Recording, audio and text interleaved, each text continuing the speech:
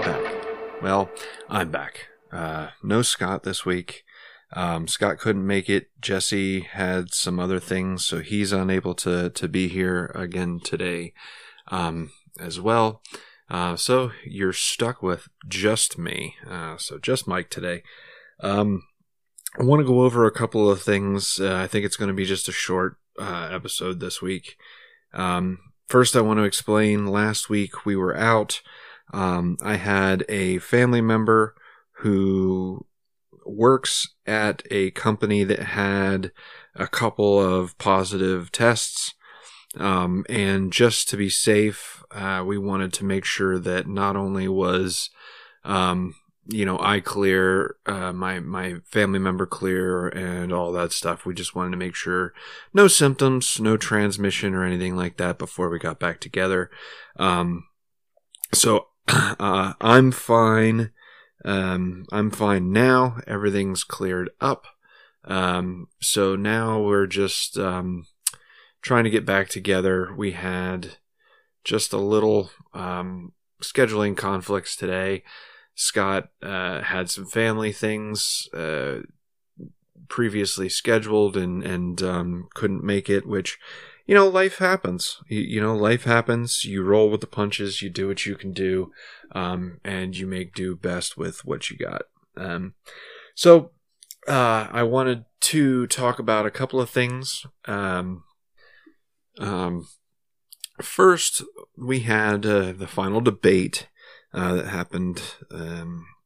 I didn't watch all of it. I watched portions of it. A Trump anyone debate is pretty predictable, so I pretty much knew what we were going to get from that.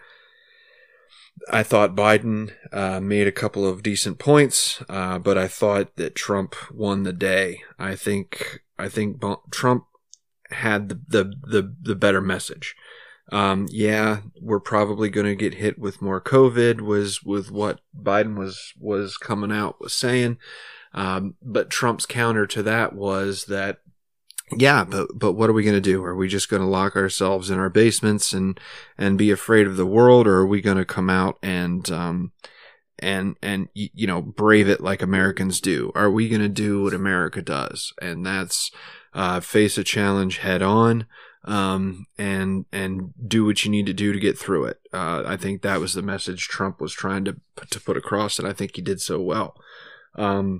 Biden, a couple of things that I think he hit him on decent were, his rhetoric, and that Trump runs his mouth a lot. He does. I'd like to see Trump run his mouth less, but then again, at the same time, a lot of, as a Trump supporter, I believe a lot of Trump running his mouth is simply because of, what he's dealing with as far as, the obstacles that have been set in his path. He's had to deal with a lot more than, contention, more than a lot of other presidents have had to deal with. Not making excuses. He's gotten a lot done in 3 years. I feel like with some bipartisan cooperation, he probably could have done more, but that's a story for another podcast, I think, But in the end, we ran a Twitter poll. It didn't get a lot of feedback. I'm going to be honest. It was like 33 people voted on it. Wasn't a great response, but out of those people, 2/3 of those folks, thought that Donald Trump, won the day. So I looked at a lot of other polls on Twitter. The overwhelming majority of polls that I looked at said that Donald Trump won the debate. I think that the biggest thing that was said at the debate was Joe Biden saying that he was going to transition away from fossil fuels, which, the argument, we can't be on oil forever. Well, yeah, I get that, and I think the rest of us get that. Everyone gets that, but what we're afraid of is he has these radical, extreme environmental leftists in Congress that they would like to see the end of, the end of fossil fuels, the end of fracking, the end of plastic straws, and the end of cows farting by 2025. I think their real date is 2045 or 2050 or something like that. But that's ridiculous. I don't know how that would be achievable. I really don't know how we can go from where we are now, in what is that, 20, 30 years. I don't see how we can be there. Not saying we shouldn't try, but there's also a lot of evidence out there now. There's a certain faction of scientists that believe that oil actually is renewable, that it's not what we originally thought. It's not that it itself is something that the earth creates. Kind of like natural gas is something that the earth naturally creates. There's a lot of thought out there that oil, crude petroleum, is something that naturally occurs. I don't know if any of you other folks remember, but when I was growing up, Earth Day was a really big thing.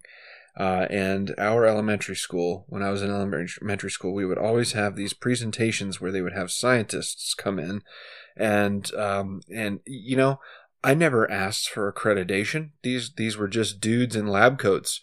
And because they were wearing the right attire, they had clipboards, they had pens and pencils in their pocket protectors. We just kind of took it at face value, that these were scientists. But I never saw any accreditation or any kind of qualifications to be teaching kids about the ecological future. But I'll digress on that point. What they would do is they would come in and they would say things. I remember quotes like, "Oh, well, if we keep using oil at the rate we're using oil, there will be no oil by 2020, or 2010, or the year 2000, or something along those lines. That we're using oil so fast that it'll deplete itself." What I'm wondering is shouldn't we be out of oil by now? If oil is a finite commodity and there's only so much of it, like gold, for instance, they said the whole reason why gold has an intrinsic value is that there's a finite amount of it on the planet, that there's only so much gold on this planet, and that's why it's valued so high. Diamonds are valuable, but that's an inflated value. Diamonds are infinite. They're everywhere. They're easy to find. You can find them walking through the woods. It's now crystal clear diamonds and different kinds of diamonds are rare, and this, that, and the other. And I don't want to get into all that, but the only reason diamonds are worth anything is because of the jewelry industry. Because weddings and wedding rings made diamonds a very sought after commodity, and that's what makes them valuable.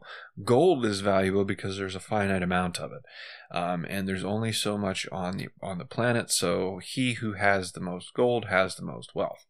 But I digress. And I'm willing to be educated on that. If anyone out there has a counter argument, you can email us at podcast at thebtlpodcast.com. Feel free to leave us a message there. Email us if we're wrong. You can email me at thebtlpodcast on Twitter, and you can get a hold of me on facebook.com /PA Between the Lines. So feel free to correct me on anything that I may be spouting off here, because I am just going by memory. I don't have any. I'm going Amy Coney Barrett here. I don't have any notes in front of me. I'm just spitting off stuff off the top of my head that I remember from being a kid. But I remember the graphs that they presented and letting us know that, hey, plastics come from oil. All this stuff comes from oil, and we're using it up at an unprecedented rate. And if we continue the rate that we're using oil, it's all going to be gone. Now, I know for a fact that more people are driving now than were driving when I was a kid, because more people have vehicles now than when I was a kid. You have a family of, we'll just say a family of 4. And when I was growing up, a family of 4 would have 1 car. And if you had 2 cars, you were a very wealthy family of 4. Nowadays, it wouldn't be surprising for that family of 4 to have 4 cars. You have a car for mom, so that she can go to work and or do her daily errands if she's a stay-at-home housekeeper. And then you have a car for dad so that he can go to work, and vice versa. There's nothing that says a man can't be a housekeeper. So, you have the parents that each have their own car. That's true for my family as well. I have a car. My wife has a car. And then you have, as the kids become of driving age, then your kids get cars. And then they have a car so that they can go to school, they can go to college, they can do those things. And then they have a car as well. So now you have every member of your family has their own car. And that wasn't exactly the case when I was growing up. So just by sheer logic, that the fact that there's more vehicles on the road, at least in the United States, then it would bear to logic for me that perhaps maybe there was maybe we're using more oil, and they were telling us that oil would run out and oil would run out and oil would run out. We should have run out of oil by now. So scientists started looking into that, and I think we will do an entire podcast on this, because it seems very interesting to me that oil could be a renewable energy. So what if we find out that all along this oil is being reproduced and it's regenerating itself underground? And maybe that's not the case. Maybe I'm ignorant, and maybe we just found oil that we didn't know existed. Maybe they were wrong back then about the amount of oil that they predicted was available. So maybe I'm wrong on that, but I do remember I read an article about how there are theories out there that oil is indeed renewable, and it's something that the earth itself is making, kind of like crystals and things along those lines. So maybe it is something that we're doing. Maybe it is something that's renewable, and we're already on the path to renewable energy, and we just need to find a way to make it cleaner. Maybe that's the goal. Maybe the goal is not to get away from it altogether, but just find a way to make it cleaner, and more efficient, and things along those lines. So that's always an option. I think a lot of times we like to cut bait on ideas because it's hard, and sometimes we don't want to go through the work to find a different solution. But I do think that we're doing better now than we ever did. I think we're doing better now than we have in the past. I remember videos of a lot of environmental issues growing up, and it just seems like, yeah, we have some big ones like the oil rig that blew up in the Gulf, and another big one I remember as a kid was the Exxon ship up in Alaska that crashed, and a bunch of ducks got oil all over them or something along those lines. Dawn came in and saved the day and cleaned all the cute animals and things along those lines. But I certainly remember a lot more environmental disasters when I was a kid than we're having today. And that's a good thing. I think that we're learning our lessons, and I think that we're finding a way to compromise on some of this stuff and make it usable and not destroy the planet all at the same time. So transition away from that. The way we got onto that was the debates with Donald Trump and Joe Biden, And our Twitter poll basically said that Donald Trump won the day. So one thing that I think that Trump touched on at the debate was Hunter Biden's laptop. For those of you that don't really know what's going on with Hunter Biden's laptop, we can go over that. I just have to take a quick break. So I'm going to take a break, and when we come back, I'll get into exactly what happened with Hunter Biden's laptop, how Rudy Giuliani came in possession of it, and why the timing of the release is what it is. So all that and more, a little bit more into Hunter Biden's laptop, things along those lines, after this quick break. We'll be right back.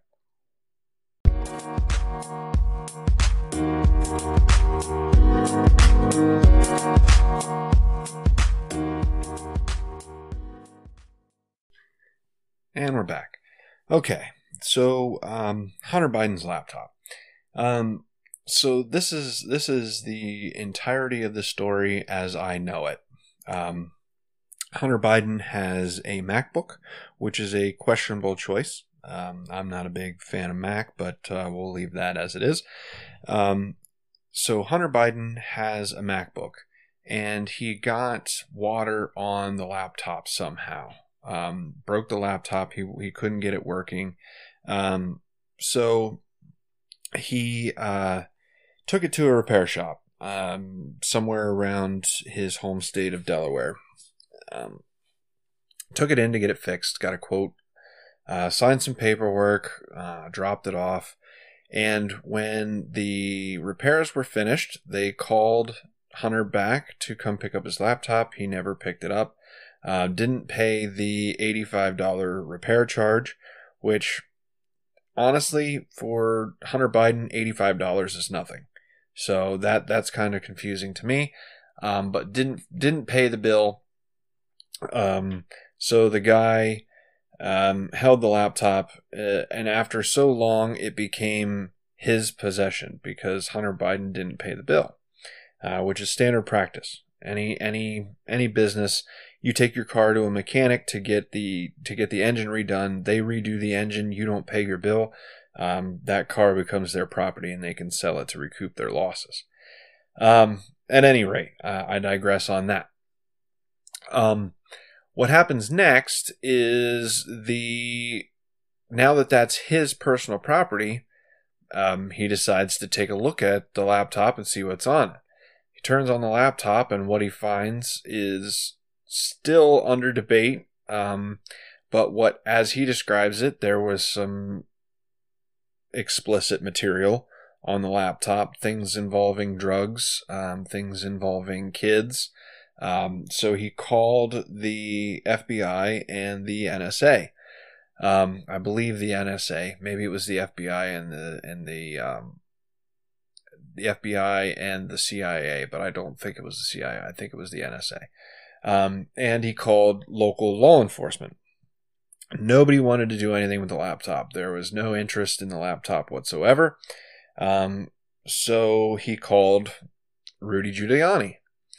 And Rudy Giuliani was very interested in the laptop. So Rudy Giuliani goes with, I don't exactly remember who he was with, but he takes some people with him for chain of custody types of things.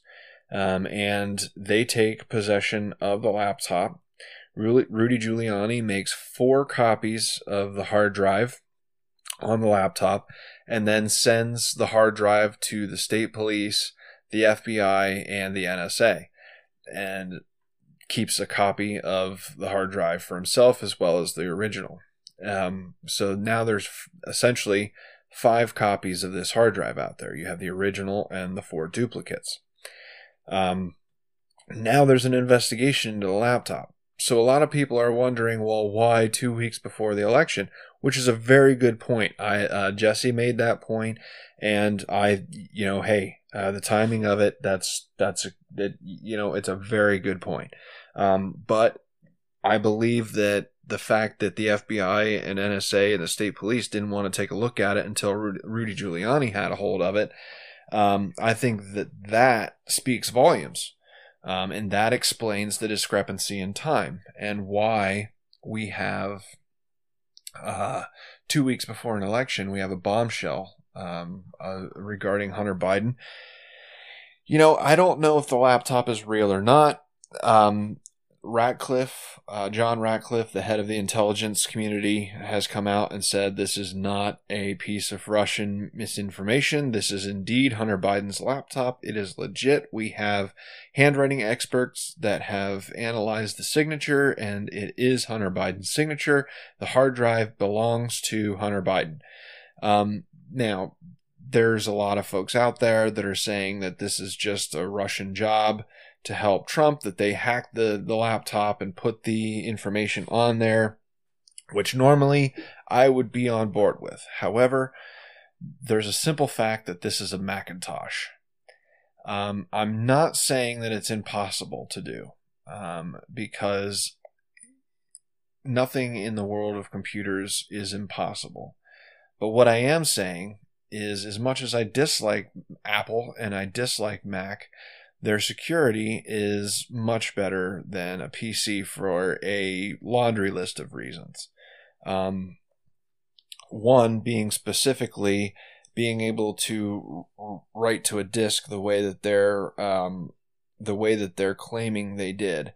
I have a hard time believing that this machine was hacked and that this information was just uploaded to the machine.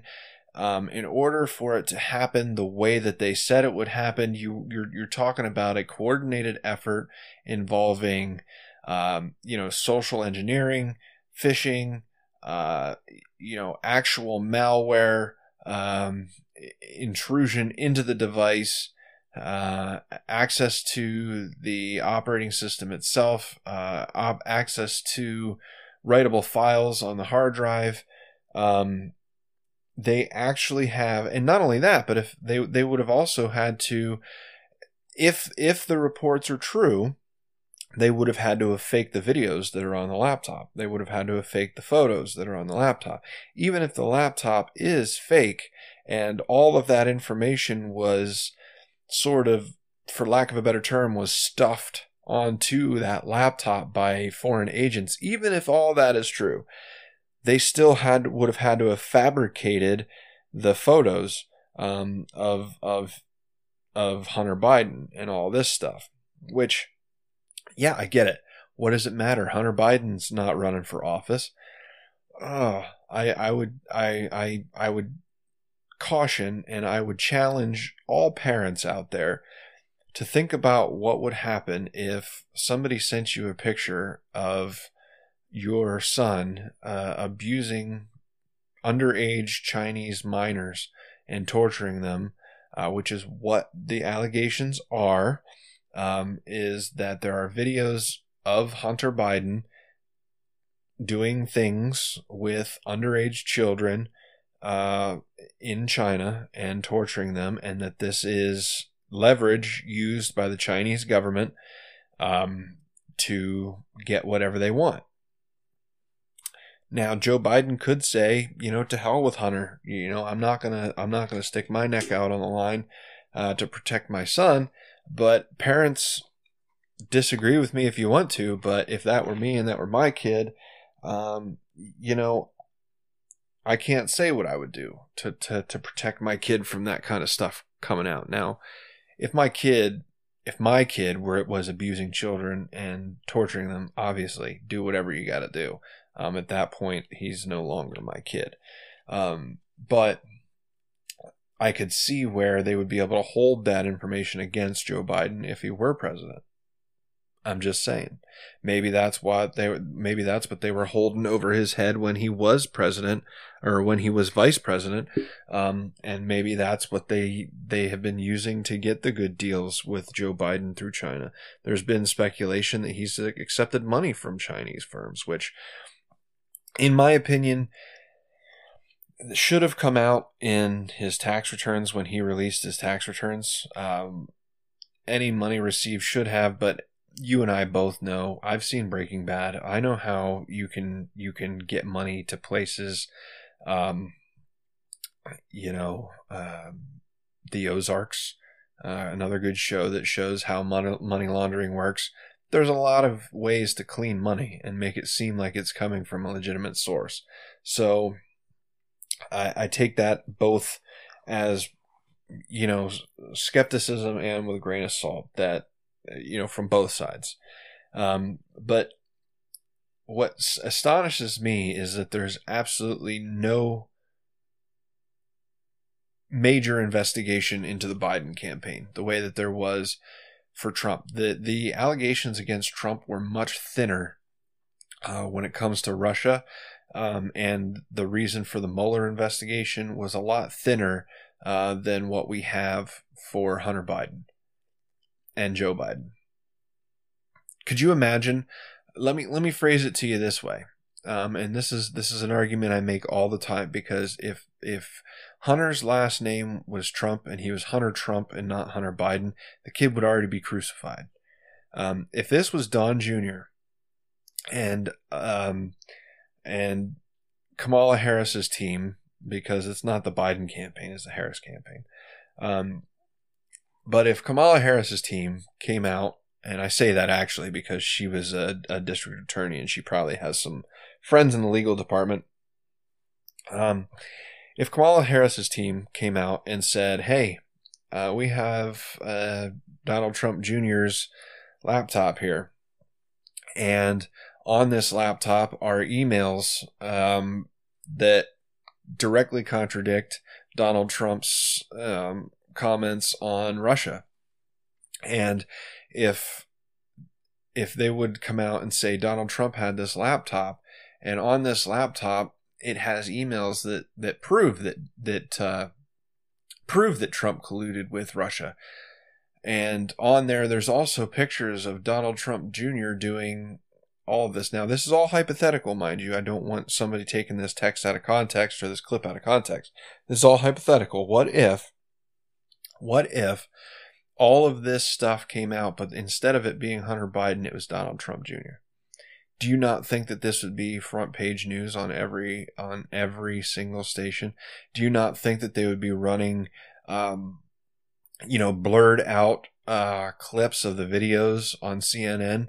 I'm just saying that there's nothing. There's no Mueller investigation. There's no outrage. There's no talking heads on TV talking about how reprehensible behavior this is and how this is unprecedented and just a slap in the face of the founding fathers and all the other stuff that they went on and on and on about on Russian collusion. There's none of that for Biden. There's none of that. There isn't even a whisper. In fact, as soon as it came out, the very first thing was, "Oh, that's ridiculous. That's Russian misinformation."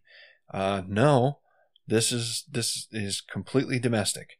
This was never outside of the country. This was a repair shop in Delaware. This is not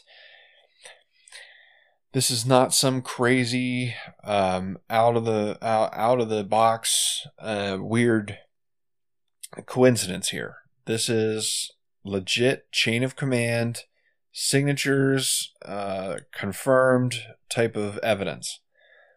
And nothing. We've got crickets. In fact, not only do we have crickets, but the people that did try to report on it, the New York Post, are now banned on Twitter. And can't even promote the story because Twitter has deemed it misinformation. The gods of our existence have said that this is untrue, even though it's more founded in truth than anything that came out of the Steele dossier. And they took that to the FISA courts and used that to get warrants on Carter Page. So, my thought is what's good for the goose is good for the gander. Why should we not give this laptop the same kind of scrutiny that we gave the Steele dossier, even though we knew that the Steele dossier was foreign crap? It came from Christopher Steele, a British foreign national. They colluded with a British foreign national to draw up dirt on Donald Trump. But nobody talks about that. I don't understand. Where's the disconnect? Where's the disconnect? Why can't people see this? Why is it so cloudy for everyone? If that was Donald Trump Jr.'s laptop, he would already be in prison. He would already be in prison. And if you don't think that's true, ask Michael Flynn, ask Paul Manafort, ask anyone that's been in the Trump circle that did anything questionable. And I'm not saying what those guys did was right, but the hammer came down on them. And if what they did is wrong, and they did wrong, and they really did do wrong, then the hammer should come down. But we've got tangible proof, concrete, tangible evidence that if nothing else, questionable things happened, and there should be an investigation. And the fact that there's utter silence is deafening to me. It's deafening. And really, I'm not surprised. It still shocks me, but I'm not surprised. The bias against Donald Trump is palatable in our new society, and I say our new society because things really changed in 2016. We're not even in the same world anymore. There's never a time that I've seen such hatred for an individual in the name of tolerance and compassion and peace. When they spit those lines about tolerance and compassion with their crocodile tears and their venomous, just venomous, deceitful lies, it just gets right under my skin. I cannot understand how Nancy Pelosi can even keep a straight face. Why she hasn't melted like the Nazis at the end of the Raiders of the Lost Ark. I don't understand. I don't understand. I don't get it. How can this woman spew these lies and misinformation and wake up and put her fucking shoes on the next day? I can't get how these people function. But I guess that's just my problem. I guess I'm not corrupt enough. I just don't understand. I don't get it. And I want to talk about the upcoming election, and a couple of other personal things before I end the show. So I'm going to take one more break here. And then when we come back, I want to talk about the election and a little bit of a personal story that happened to me yesterday. So just one more break, and then I will be right back.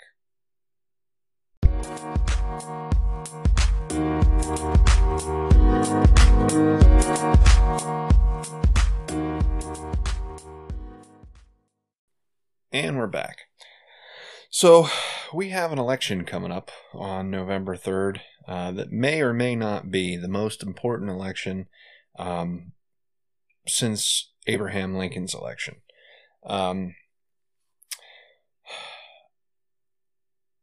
For me, as a Trump supporter, I see this as a vote for Joe Biden or America. Either you're voting to keep America free and full of liberty and individual rights and the values that America has stood for since its inception. And I'm not talking about these conspiracy theories that America was founded on white supremacy and that America was made for white people by white people. That's fucking racist. There were very prominent Black Americans during the Revolution. There were very prominent Black Americans before the Revolution. It had nothing to do with white supremacy, and I will argue to the day that to my dying breath, that this country is not a racist country. It's not designed by racist. There were flawed men. They were flawed men that made this country. I'll give you that. They were not perfect. They had issues. They did wrong things. They participated in, the institution of slavery, which has since been denounced, at least in most countries. It still exists today. If you don't believe that, then go to China. You can find slavery in China. We've already talked about that.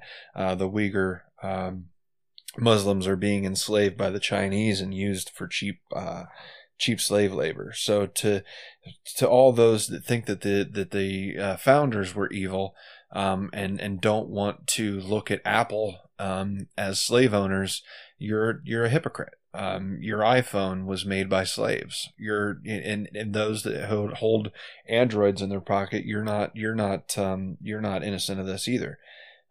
Your products, your TVs, your clothes, your Nikes, your Abercrombie and Fitch, your Old Navy, all of that is all made by slave labor in China and Taiwan and places like that. It's all slaves. It's all slaves.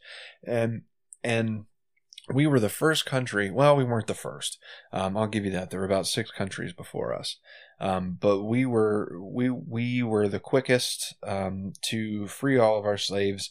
And then it took a long time for them to get voting rights. And I'm not saying that any of this should not be discussed, because we need to talk about what's great about this country as well as what we've gotten wrong. I would say that quite a few 100,000 Japanese U.S. citizens would have something to say about the evils of this country.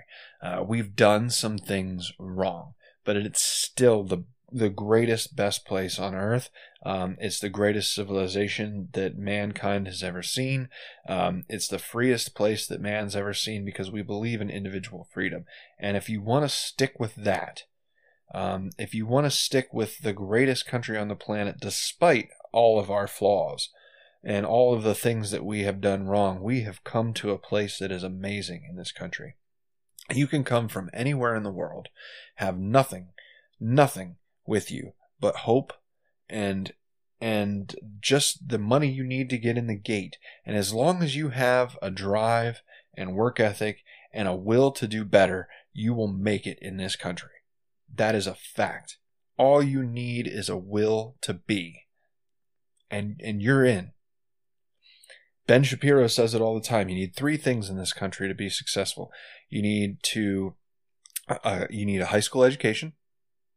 You need no children before you're married, and to pay your bills on time.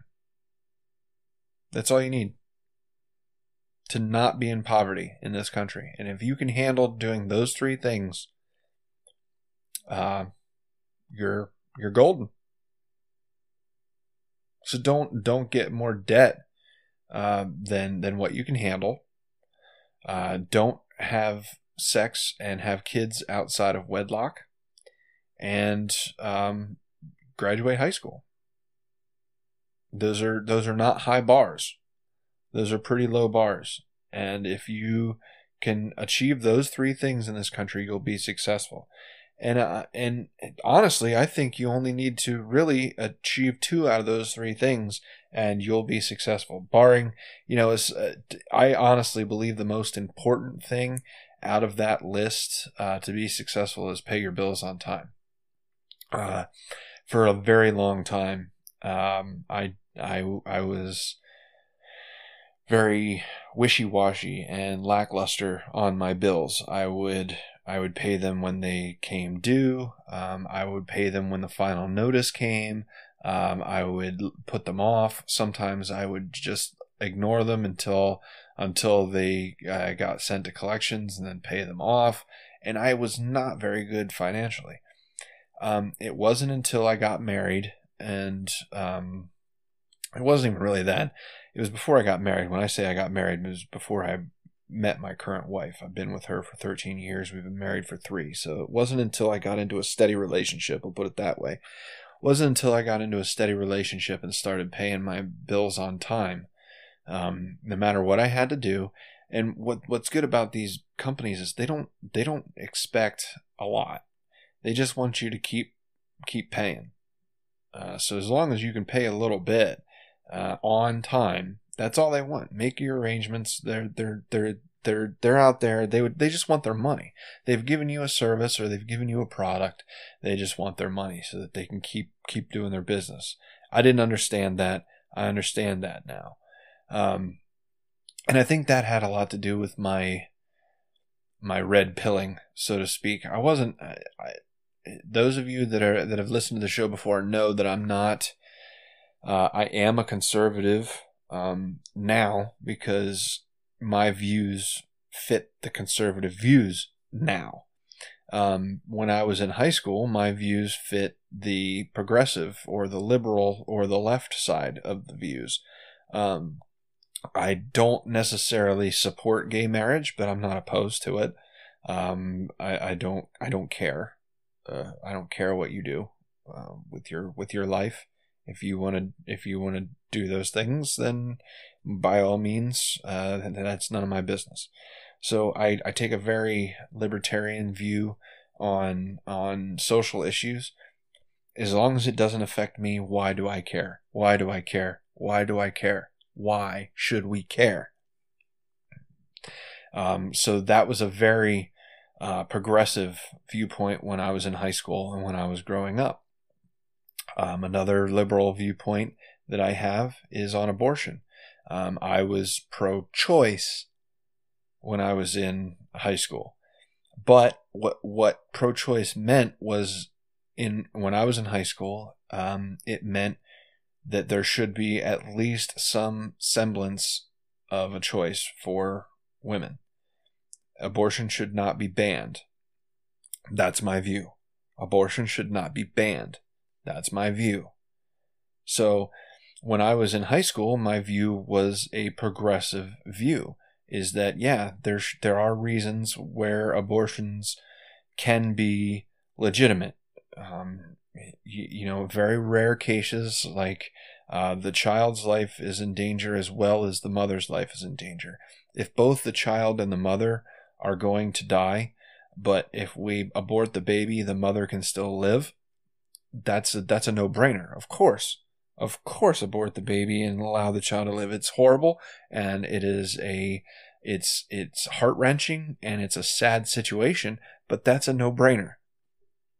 And in my opinion, saying ban abortion would alleviate that option, and now we've got to let two people die because alleviating one of those individuals is illegal.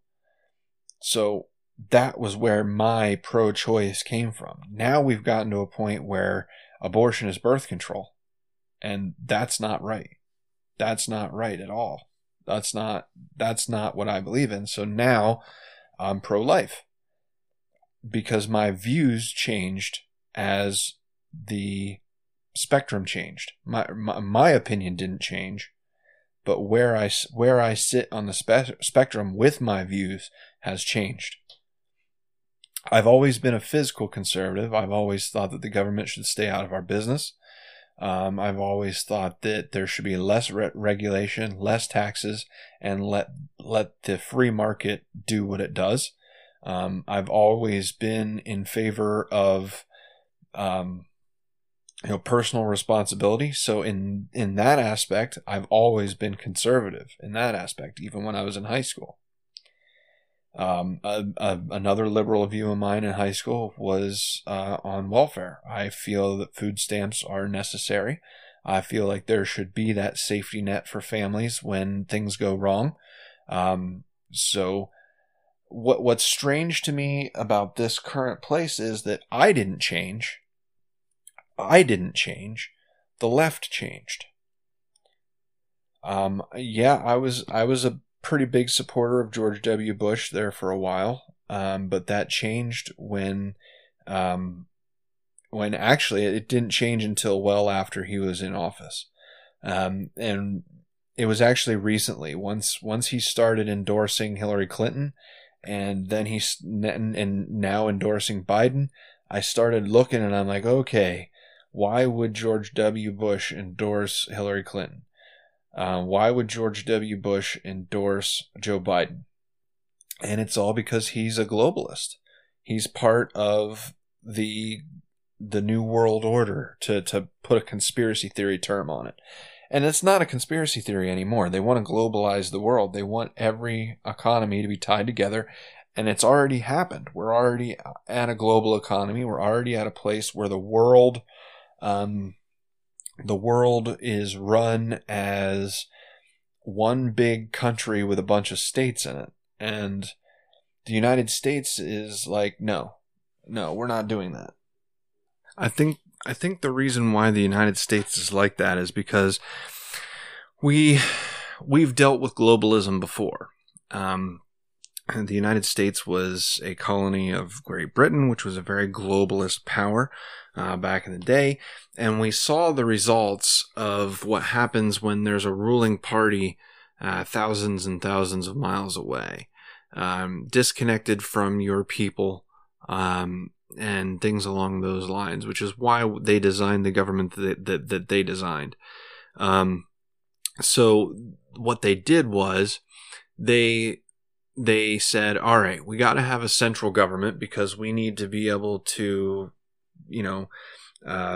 be diplomatic with the world. We need to be able to, engage with other countries and things along those lines. So we do need a centralized federal government, but we also don't want to take away the rights of individual states to make their own laws, because states know better on an individual level. They know better what they need than what the federal government does.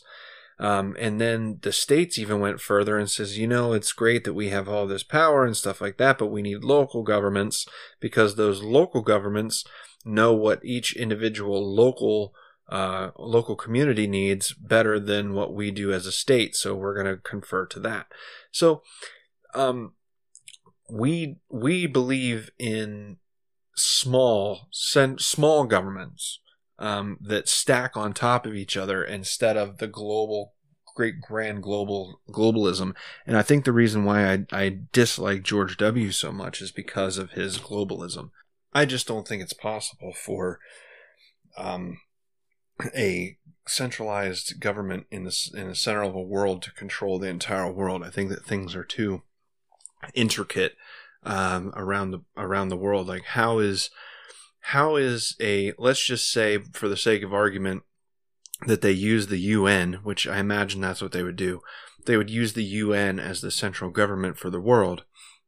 How can a government body in Central Europe, how can they have a finger on the pulse of the needs of people in South Africa or in Central Australia, like the Aborigines and that? Like, I just don't feel like a one world government is good enough. I just don't. It's going to end up being the same as it was when we were ruled by Britain. It's going to be taxation without representation again. There's no way that one government can represent the entire world. It's just not possible. So I think that's why I dislike George W. And the reason why I think that this election is so weird is because it's almost as if the entire political spectrum has shifted, and we're just in a completely different place from where we were at different points in time. So I'm going to take another quick break, and when I come back, I'm going to tell you the personal story I had with my son yesterday. It's a great story. So just one more break here, and when I come back, we'll finish up the show. Thanks, and we'll be right back.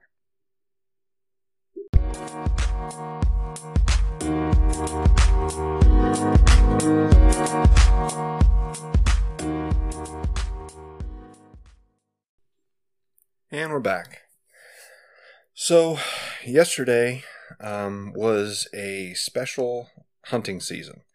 There was a mentored youth hunt in Pennsylvania for antlerless firearms. I know not everybody is big into hunting and things like that, but my boy got his first deer yesterday. we went out, and he's 10 years old. So in Pennsylvania, they have what's called the Mentored Youth Program, and children under 12 can get a hunting license, and they get tags and the whole deal, but they have to have a licensed adult with them in order for them to hunt. So essentially, I couldn't hunt, but I could let him hunt. I could just stand there and observe and let him do his thing. So it was actually really cool. It was a great day. We went out in the morning. We hunted up here on our family farm, and I took him down into one of the lower fields, and we hunted in the morning. We saw a deer, and he took his shot, and he missed. He missed the first one he went for, and he was kind of disappointed in that. But, any hunter that actually cares about hunting for the right reasons, it's not about whether or not you get the deer. It's about the experience. And he was happy that he at least got to see something and had an opportunity. And he was just grateful that he was able to have that opportunity. So later on in the day, his pap took us up to another field on the upper part of the farm, and kind of stuck us back in this little pocket, and we sat there, and he was starting to get impatient. Aaron was, my son, and he was starting to get impatient and just kind of fidgeting around, and you could tell that he was getting bored and things like that. And I kept telling him, like, look, buddy, we're hunting. It's not like you can make an appointment and the deer show up when you're ready for them. They have their own schedules. So we waited and waited and waited, and finally, just about the time that he's kind of got a stick and just kind of poking at the ground and things like that, and he's that he's checked out. He's not into it. Just about that time, up into the field walks a doe, and it was a young doe, but it was a doe. And I said, "Hey, buddy, there's a deer," and his eyes lit up, and he looked around, and there she was. And I gave him the gun, and he proned out and laid down, and I figured it'd be easier for him if I used the bipod. So put the bipods down, and he laid there, and he watched her for a little bit, and she kind of started going down over the hill. So he didn't have a shot. So I had him go up. There's this metal platform at the edge of the field. So I had him walk up on the metal platform, and she didn't know we were there. And he was kind of behind a tree a little bit, so she couldn't see us, but we could see her. And he took his time, and he took the shot, and he got her. It was a pretty good shot. I would say, if I had to estimate the distance, I would say about 150, 200 yards. And it was a good, clean shot. So I was happy. She went right down. There was no suffering. There was no, she didn't feel a thing, which is what I always look for when I go hunting. I always tell him, at least, if we're gonna do this, then we have to do it ethically. We have to do it responsibly, and we want to do it humanely. So if you're gonna shoot an animal and you're gonna take its life, you want to make sure that it doesn't suffer, and that it's quick, and that you get a good shot. So I was very, very proud that he took his time, and he took a good shot, and then he made a good shot. And we went down, and we got it, and the smile on this kid's face is priceless. And as a father, being able to experience that with him, it was a very good experience, and everyone is proud of him. Everyone is ecstatic, and he himself got a little bit of self-esteem out of that. And I think that's important at his age. He got a win, as I like to put it. He needed a win, and he got a win. He got himself what he needed. He did good, and I was very proud. And we cleaned the deer, and his pap helped us clean the deer, and it was just an all around. It was a good day. Everybody was proud of him, and he got the affection and accolades that he needed and deserved. So I was happy about it, and I was proud. So I'm really glad that he had that experience, and that Pennsylvania kind of gave that opportunity for him to participate in, and I'm proud of his progress as a hunter and just growing up altogether. I think that he's doing well. He's really come a long way. He's really come a long way, and I started taking him hunting when he was 5 years old. He used to just sit down in the corner of my tree stand and keep warm, and I'd pack him full of hand warmers, and he was just kind of there to watch because he couldn't do anything at that age, obviously. And then, as he got older, he started to be able to get his own tags and things like that, but we never saw anything, and we never got doe licenses before because, we usually just get regular old antlered, buck licenses.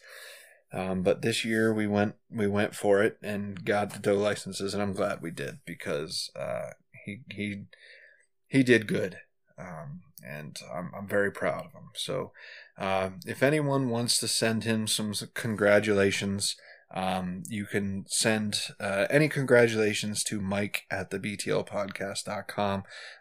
You can hit us up on Twitter at the BTL Podcast, on Facebook at PA Between the Lines. If you follow us on PA Between the Lines, I may have a link to the picture of his deer on my own Facebook page, which should be linked through Between the Lines.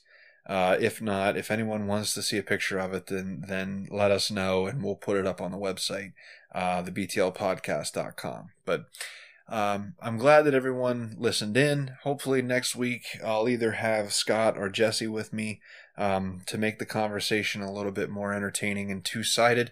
I feel like when I do these things solo that I'm just sitting here talking to nobody, which is, essentially what I'm doing, but it's not quite as, I don't feel it's quite as good as when I have, somebody to talk with.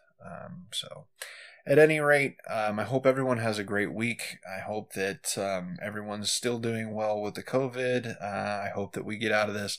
I encourage everyone to go out and vote in person.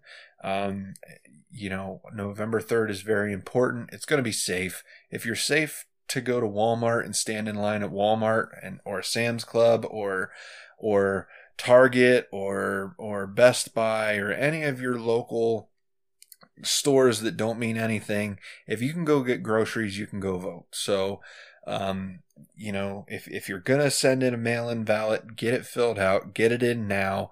There's no reason. Voting is open. The polls are open. At least as far as mail-in ballots are concerned, they're accepting the mail-in ballots. So go ahead and send them in. They'll hold on to them until Election Day, and they'll be counted on Election Day. I urge you, though, to vote in person. Vote in person. Vote in person.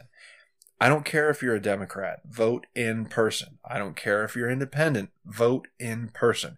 If you're a Trump supporter, I already know you're going to vote in person. So, and I don't care who you vote for. Just vote. Just vote. Please get out there and vote. I would appreciate it if you vote for Donald Trump. But I'm not gonna force anyone to vote for anyone. In my opinion, this election is a choice between Joe Biden and America, communism or independence. What do you want? And there's no Scott or Jesse here to rein me in, so this is the opinion that you get.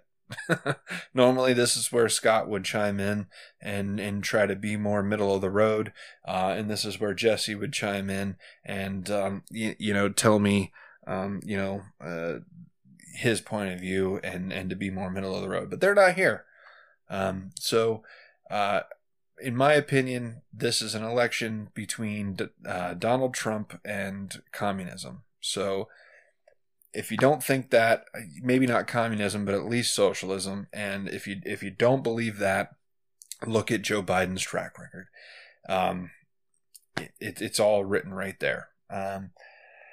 So again, you can find us on Twitter at the BTL Podcast. You can find us on Facebook at facebook.com/PA Between the Lines. We're available on our website at thebtlpodcast.com. You can take our Twitter polls at thebtlpodcast.com/polls. You can find us on Spotify. You can find us on Google Podcasts. We're on Breaker. We're on Radio Republic. In fact, if we're putting it that way, there's less places that you can't find us than where you can. So if you cannot find our podcast, it's your fault, not ours. We've got it out there in a number of places that you can visit. So not only would we encourage you to listen to our stuff, but tell your friends and have them listen too.